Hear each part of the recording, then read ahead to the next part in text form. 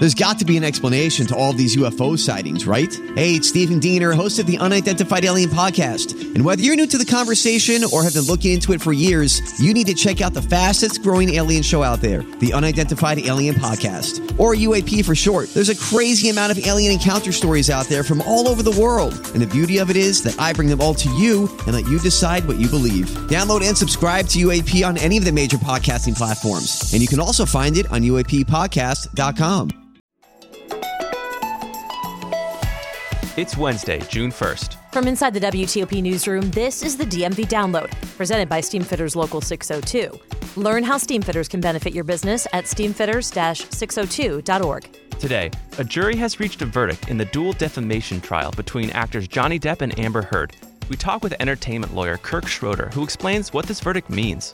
Even though truth is a defense, they somehow did not believe her defense that he actually did abuse her. And members of Congress want to hear from NFL Commissioner Roger Goodell and Washington Commanders team owner Dan Snyder, calling them to appear in front of the House Oversight Committee. WTOP's Mitchell Miller tells us what this means for the congressional investigation into workplace harassment within Snyder's organization. So it's clear that this panel has become very impatient with the flow of information that they are getting, or in some cases they feel they're not getting, from the Commanders as well as the NFL. Thanks for joining us. I'm Luke Garrett. And I'm Megan Cloherty. 2 celebrities, 6 weeks of trial, and 2 days of jury deliberation brought us to these verdicts. A jury today delivering its decision to a Fairfax County judge in the Johnny Depp and Amber Heard dual libel trial. The jury awarded both sides for defamation, but leaned heavily towards Johnny Depp's side. Joining us now is entertainment attorney Kirk Schroeder, founding partner of Schroeder Brooks, to explain what these decisions mean. So, Kirk, there's a lot read out by the judge just now. So how did this all shake out? Well, it certainly shook out much better for Johnny Depp than it did Amber Heard, both financially. But it's a very difficult case to win defamation against a public person with clear and convincing evidence and proving malice. And obviously, the jury felt that Johnny Depp did that when Amber Heard published the Washington Post op-ed piece implying that he abused her. And even though truth is a defense, they somehow did not believe her defense that he actually did abuse her. Interestingly, the jury also thought that Johnny Depp defamed Amber Heard in one of the Daily Mail pieces when he made statements that she was making false claims against him. But they had obviously different dollar amounts. Amber Heard right now has a bill for $15 million and Johnny Depp has a bill for just $2 million. It's a big difference. But what really stood out to you in the findings here? Because we had a little delay by the jury. They didn't fill out a form correctly. Yeah, this was really interesting. The jury had a verdict, but they did not contemplate damages. And so the judge called the lawyers up to the bench, and something's going on when that happens, something unusual.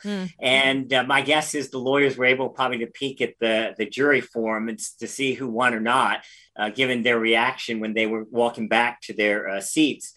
And essentially, the judge told the jury, go back in the jury room and figure out damages. And you would have thought that would have taken hours with 6 weeks of evidence and what they did. But they came back within less than 45 minutes and came up with 10 million, 5 million for Johnny Depp and 2 million for Amber Heard. So how they did that in such a quick time probably tells me it was a very visceral, emotional decision rather than walking through were damages there, what impact, what jobs were lost, what career implications were there.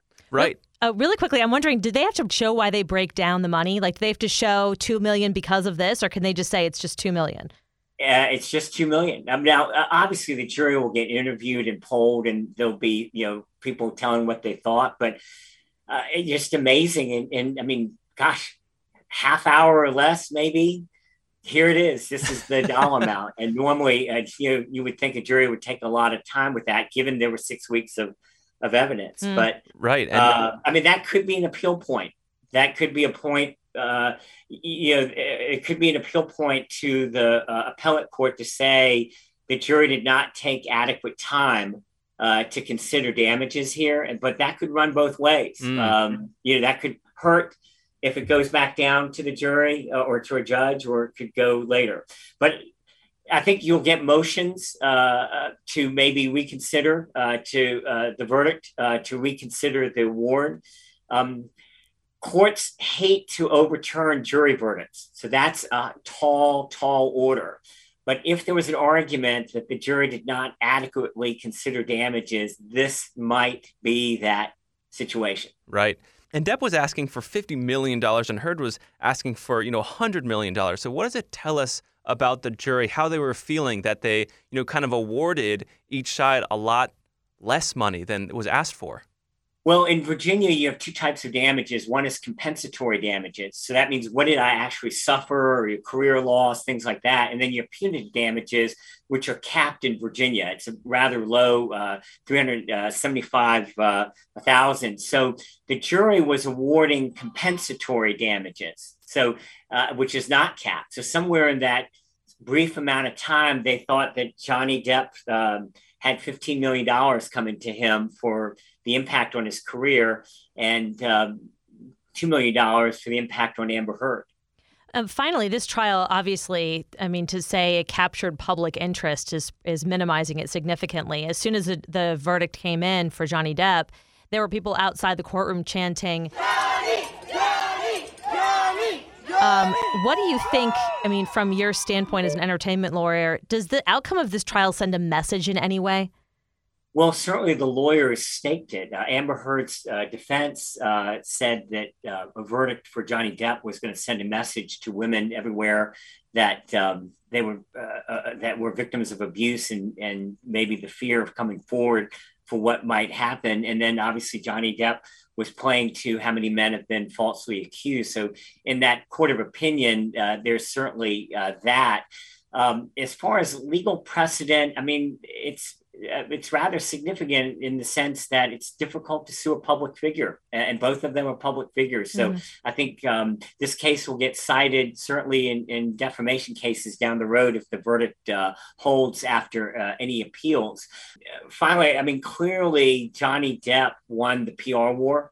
I think his folks did a much better battle because there was a PR trial and then there was the actual trial. And when you consider that the only question that the jury had to consider was whether or not Amber Heard was telling the truth, and had any of them unanimously, one of them just had to say, no, I think Amber Heard is telling the truth, this would have gone a completely different way. And apparently 7 jurors did not believe anything she said after 6 weeks of evidence. Wow, we appreciate your analysis on this. Kirk Schroeder, founding partner of Schroeder Brooks Entertainment Law Firm in Northern Virginia. And years after an NFL investigation into allegations of harassment and misconduct inside the Washington Commanders team launched, owner Dan Snyder and NFL Commissioner Roger Goodell are being called to testify to a congressional committee, which is demanding transparency. If you want to save money and grow profits on your next commercial, heating, cooling, HVAC, or refrigeration project, go with the men and women of Steamfitters Local 602. You can trust the experience of its workforce, members who have expertise in heating, air conditioning, refrigeration, and process piping to deliver work that's on time and on budget. For a partner you can trust who's mutually focused on your bottom line and to schedule, contact Steamfitters Local 602 at steamfitters-602.org. That's steamfitters-602.org. Steamfitters Local 602, changing lives. Gas prices have been going crazy lately, but here at WTOP, we have something that might help. It's called Fuel Your Summer, and it's WTOP's free gas giveaway presented by Astound Broadband. All you have to do is go download the WTOP app, register on the My WTOP page, and enter for your chance to win $100 in gas gift cards per day and the grand prize of free gas for a year up to $6,000. During the month of June, fuel up on us. Just download the WTOP app, register, and enter for your chance to win today. Fuel Your Summer is brought to you by Astound Broadband, powered by RCN. Boost your internet with a gig and experience better. Visit astound.com. So check it out as soon as you can. After 8 months of investigation, congressional lawmakers say they want to hear from Washington Commanders owner Dan Snyder and NFL Commissioner Roger Goodell over allegations of workplace harassment and misconduct. The House Oversight Committee requested that both men appear before the committee later this month. And while it may seem like this letter isn't that big of a deal, WTOP's congressional correspondent Mitchell Miller is here to tell us why those who have been following this investigation closely say this is the last shoe to drop. Mitch, there's some strong language used by New York Congresswoman Carolyn Maloney in this letter, and a lot of it seems to come down to the team and the league's perceived lack of cooperation. So how serious is this request from the Oversight Committee? Well, this is very serious. You do not usually get an owner of an NFL football team, as well as the commissioner of the NFL, Roger Goodell, called to speak and testify before a congressional panel. So it's clear that this panel has become very impatient with the flow of information that they are getting, or in some cases they feel they're not getting from the Commanders as well as the NFL. And as you note, they did use some very strong language in this letter that they have sent to both of them. They used the word obstruction. They used the word stonewalled.